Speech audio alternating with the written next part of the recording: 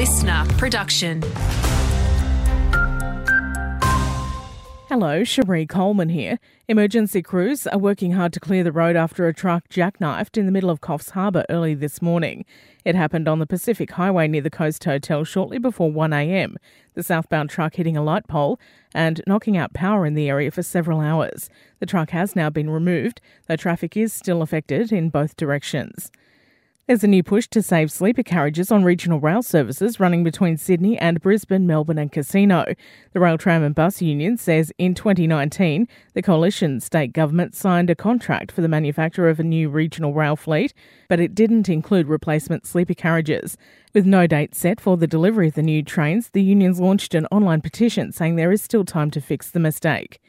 The state government's warning those who've recently travelled overseas to check their luggage for an unwanted pest. The brown marmorated stink bug's been detected in the suitcase of a traveller who's arrived from Asia.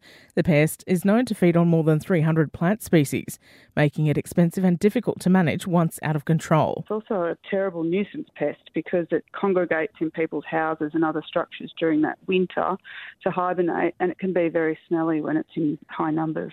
Louise Rossiter from the DPI there. And Kempsey Council's calling on anyone with information on a potential illegal tree poisoning at Hat Head to come forward. It says the much-loved ghost gum on Oak Street's showing signs of poisoning. It's keeping a close eye on the health of the tree. Having a look at sport now, in Junior Rep League, our under-18 North Coast Bulldogs are looking to make a big push towards the back end of the Laurie Daly Cup comp after claiming their first win of the season against the Newcastle Maitland Region Knights. That's set to give them some confidence ahead of a road trip to the Central Coast, where they'll line up against the Roosters this weekend.